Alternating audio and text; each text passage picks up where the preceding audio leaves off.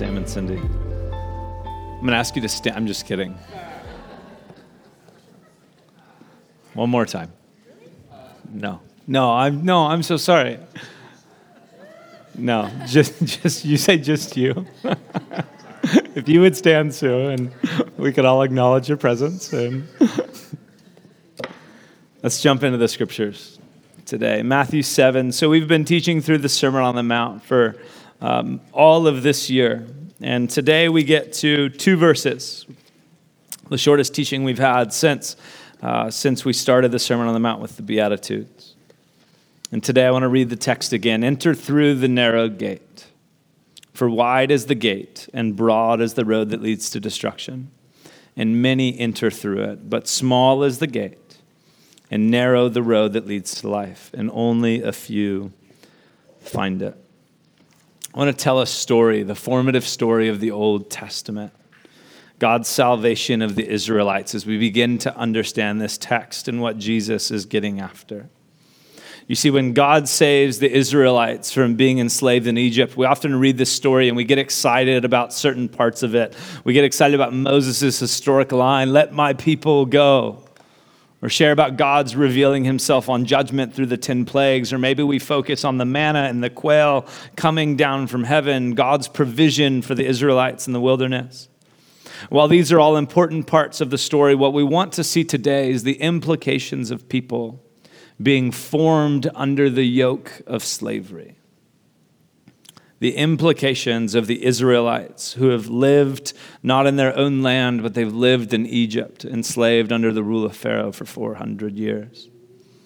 Imagine for a second, close your eyes if you want, a life where you live in the ancient Near East and you're a part of Israel culture. You have this oral culture, this oral history that is rich and deep. You know the stories of Abraham and Isaac and Jacob. You know the story of how your people ended up in Egypt through Joseph and his brothers and God's favor upon Joseph. You know the promises that God has made to your people to give them a land and a nation, yet day after day after day, you make brick for the Egyptians and for Pharaoh. And not just you. Sometimes our individualist mindset forgets that. It's not just you, it's you and it's your spouse. Your spouse and your kids, your uncles, your aunts, your cousins. Nearly everyone you know makes brick. Some of the Jewish people you know are promoted to sit over the top of other Jews, and that's almost worse, not better. And after this cycle of your whole life, making bricks, you've accepted the reality that this is your life. This is your normal experience. Your experience has conditioned your expectations about day after day after day. And then one day you hear a story of a guy named Moses, who's an Israelite by blood. And he is telling people that God has sent him to bring freedom to your people. And you get excited, but instead of freedom coming, things actually get harder. The Egyptians crack down a bit. The opposite happens. Things become more difficult for you, not less. Egypt buckles down and doubles your workload. And not only that, but punishment increases now if you don't meet your unmeetable quota. You regret that Moses showed up on the scene.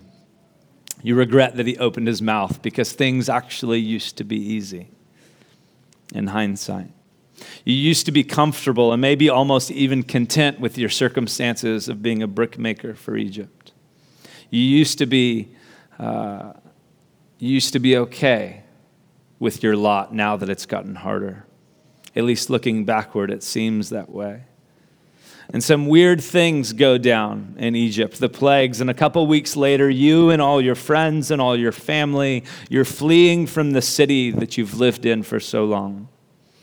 You actually get to take all of the Egyptian stuff with you. Not because you robbed them, but through God's provision, you plunder the Egyptians by asking for their nice things and they give them to you.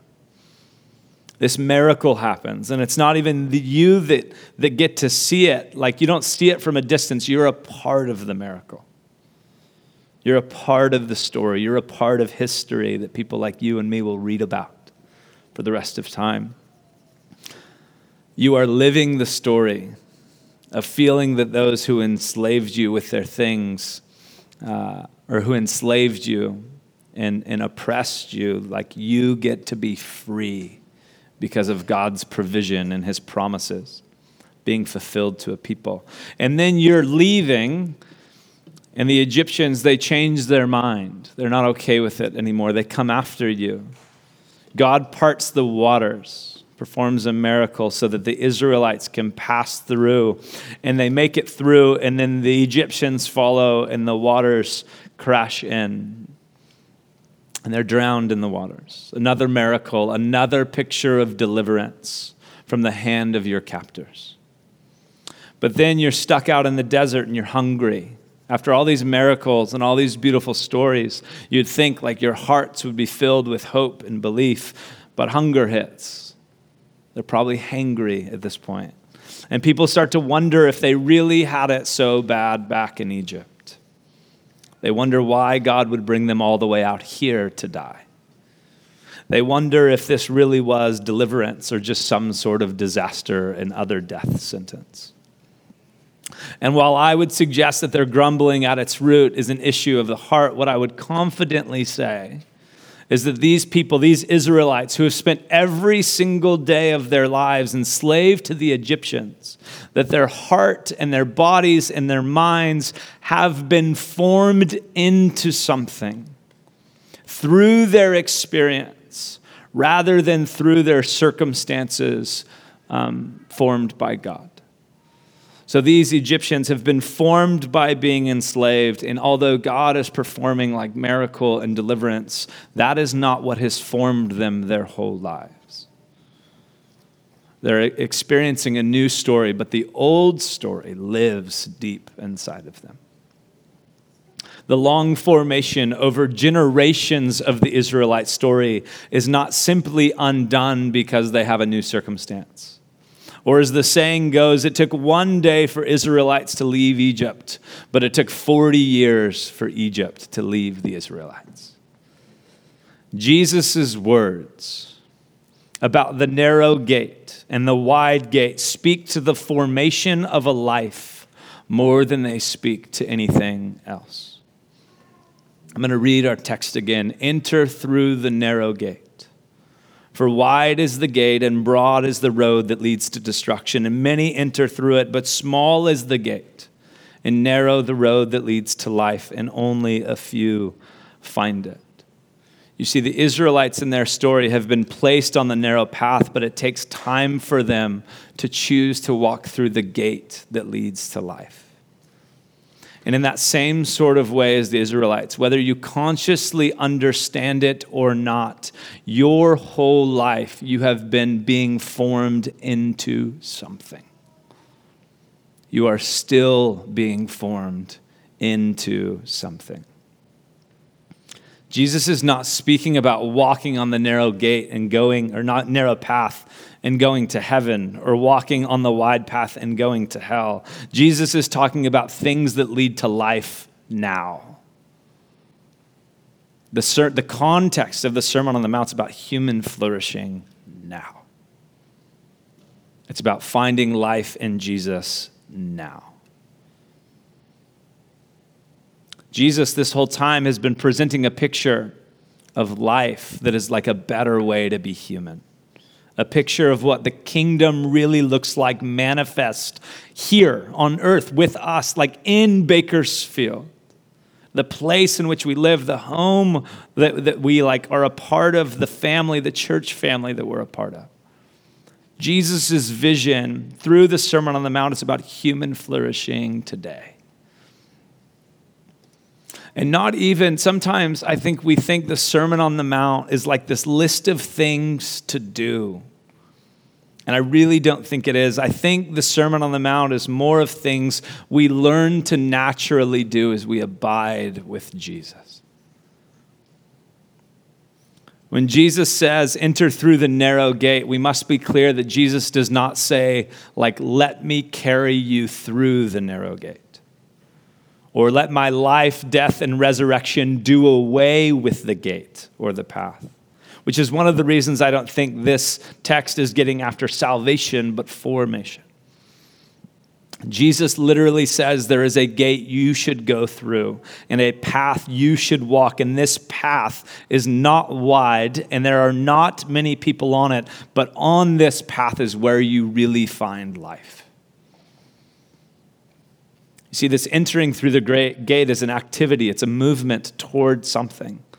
It's a formation in a new type of life. I tell the story of Israel because, like them, we have been formed to think a certain way too.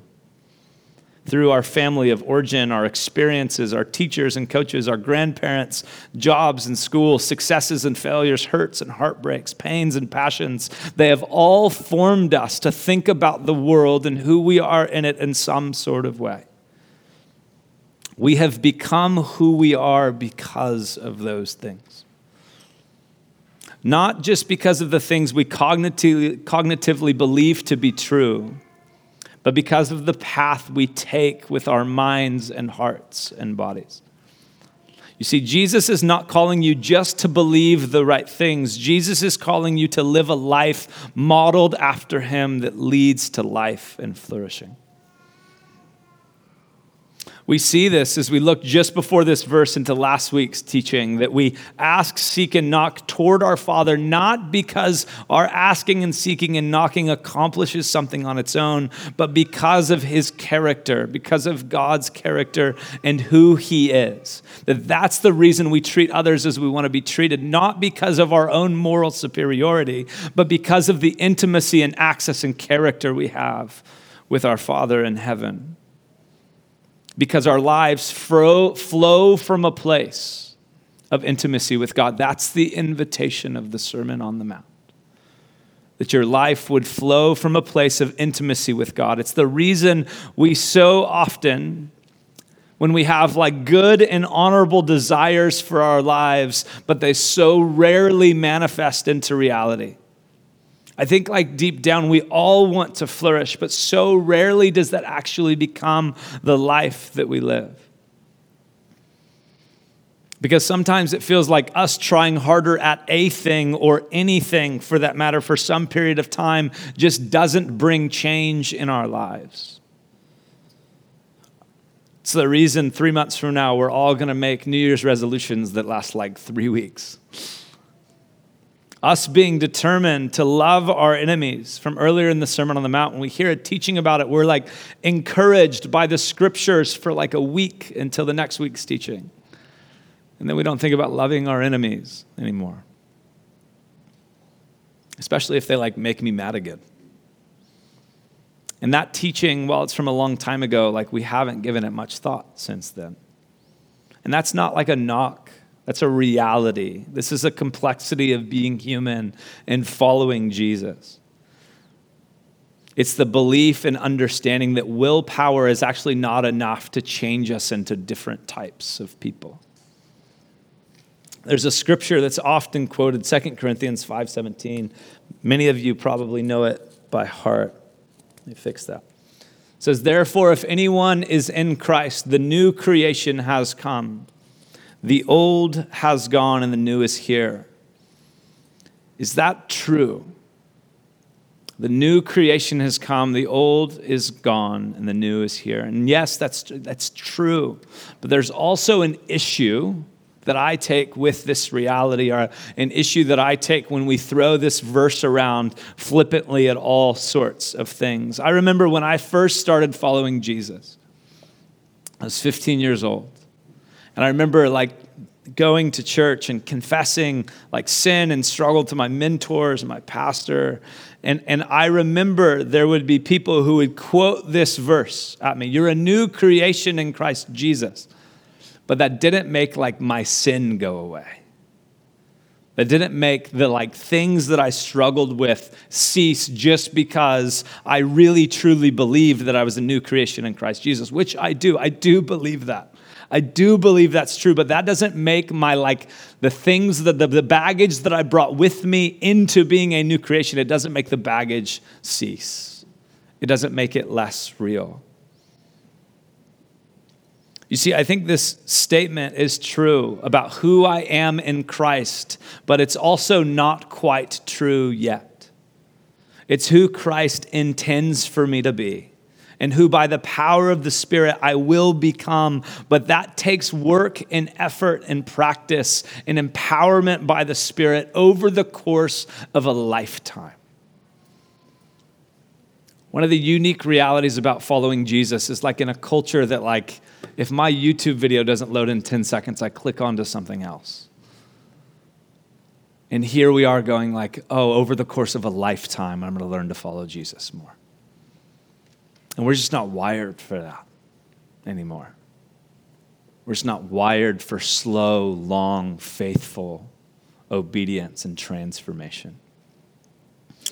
Because much like the Israelites, we do not believe after 400 years or 40 years being enslaved day in and day out that everything magically just like changes in our world.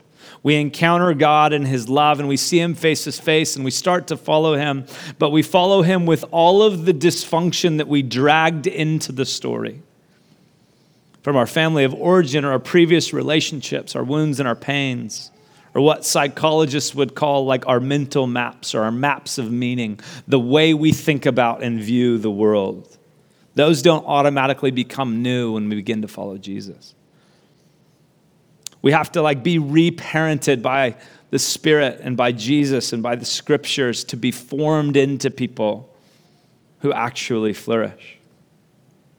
And while I believe that as we fall more in love with Jesus, as our affections grow toward Christ, they do not just stay as affections, but they manifest themselves in an actual following or like actual relationship that manifests itself in our day-to-day lives. I would suggest that being a new creation in Christ Jesus is true about who you are positionally in the person of Jesus. You are 100% spiritually a new creation, what the Bible calls regenerate or born again, but we are all on a journey toward becoming who Christ says that we are. In the church, we call this sanctification toward holiness, or in more simple terms, like maturing in your identity, in your actual physical life, inside and out as you follow Jesus.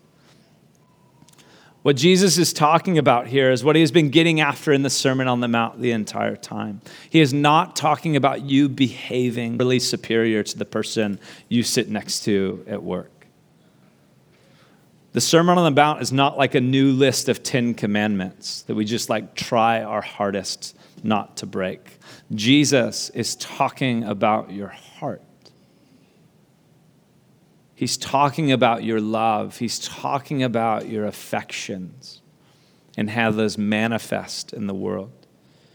James K.A. Smith, in his book, You Are What You Love, The Spiritual Power of Habit, says this: Jesus is a teacher who does not just inform your intellect, but forms our very loves. He isn't content to simply deposit new ideas into your mind. He is after nothing less than your wants, your loves, and your longings.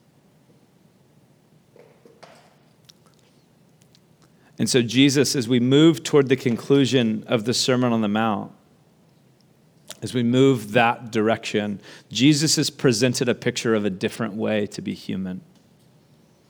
Knowing that like our stories that we live into of how to be human contrast with his ways to be human. He knows that. And then he reads, or he says this line, enter through the narrow gate. For wide is the gate and broad is the road that leads to destruction. And many enter through it. But small is the gate and narrow the road that leads to life, and only a few find it. And I think as I've just been praying and considering this morning, what Jesus wants to stir in our hearts as River and Way this morning is like he wants to stir our affections for him again. He wants to stir our love for him again. So often, like many of us, and it's just the reality of the people in this room, many of us have like chosen to follow Jesus with our lives. But often when we're on that path toward life, the little things, the snags and the bushes and the thorns along the way snag us in a way that causes us to lose distraction on focusing on the person of Jesus. And we think man, as long as I'm on the road, it doesn't matter what happens or where I'm going, I'm on the right road. And I think Jesus has a way of life for us that's actually very much different and more than that. He has a life that leads to flourishing. I just kept seeing this picture of any good Disney movie that comes to mind, where there's a character that has to go on a journey, and they come to this place, and they've been told, when you get here, go right, and to the right is the hard and dark and thorny, cavernous road, and on the left is this sunny, delight, joyous road, and they come to this place, and even though they've been told, this is the way you have to go, when they get there, they see these roads in front of them and go, something just tells me I should go this way. And they do, and it always leads to destruction or near death for whatever Disney character you chose. But I think often in that same sort of way, in this invitation to a long journey of following Jesus, sometimes in our life, even though we know we want the path that leads to life, the way it looks and the way it feels distracts us or keeps us from pursuing what we find there, which is Jesus himself. It's Jesus himself. I was reminded this last week that prayer isn't just a thing we do, but prayer is everything.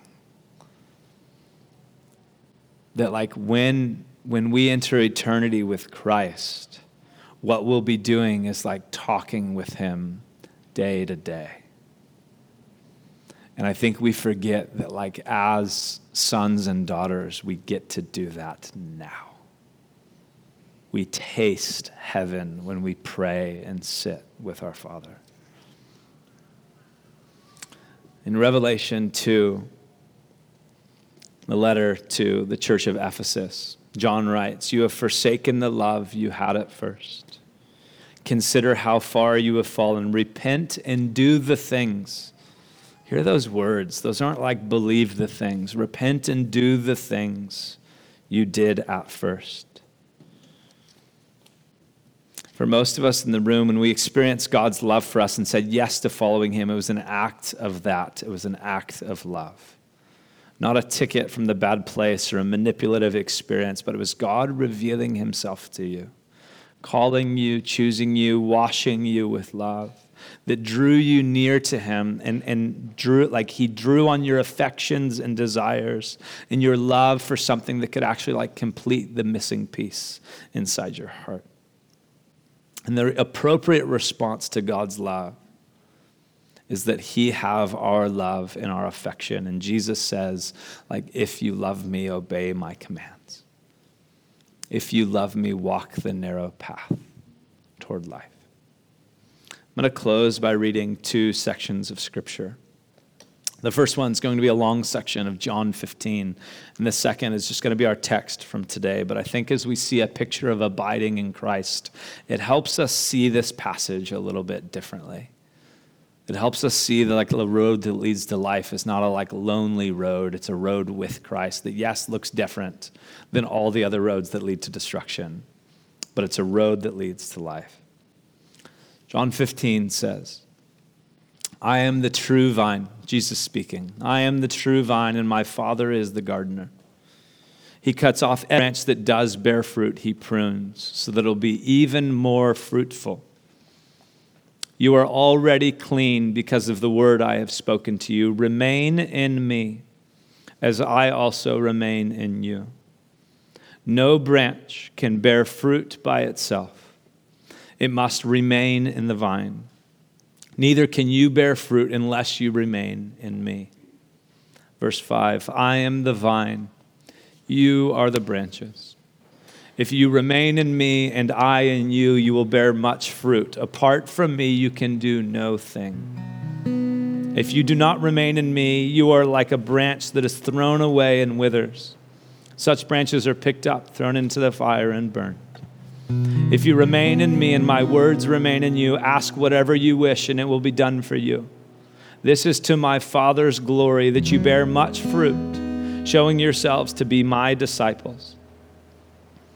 As the Father has loved me, so I have loved you. Now remain in my love. If you keep my commands, you will remain in my love, just as I have kept my Father's commands and remain in his love. I have told you this so that my joy may be in you and that your joy may become complete. My command is this: love each other as I have loved you. Greater love has no one than this, to lay down one's life for his friends. You are my friends if you do what I command. I no longer call you servants, because a servant does not know his master's business. Instead, I have called you friends. For everything that I have learned from my Father, I have made known to you. You did not choose me, but I chose you and appointed you so that you might go and bear fruit that will last. And so that whatever you ask in my name, the Father will give you. This is my command. Love each other. Enter through the narrow gate.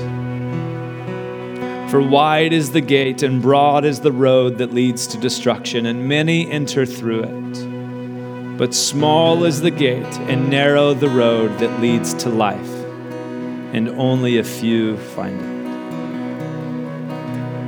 it. Jesus, we thank you that you are the pathway to life. And that we don't walk alone with like ourselves on that path. We walk like hand in hand with you. We walk toward intimacy, like just kept picturing my little son Wesley just the last few days, probably in his fatigue. He just like keeps running around and coming up to Jackie and I and saying like, hey Mom, I love you. Or I just wanted to give you a hug. As I was praying through this text this morning, it's just the picture that kept coming to mind is that we're coming to a person, we're coming to God, we're coming to Christ, who desires nothing more than to like wrap his arms around you and say, I just wanted to give you a hug. I just wanted to tell you that I loved you.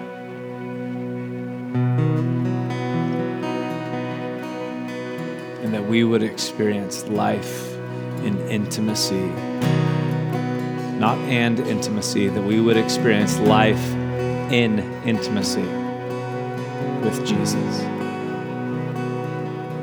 with our Father, and with the Spirit. So Holy Spirit, come. As we sing to you now, Holy Spirit, come. Minister to our hearts. Call us to love again.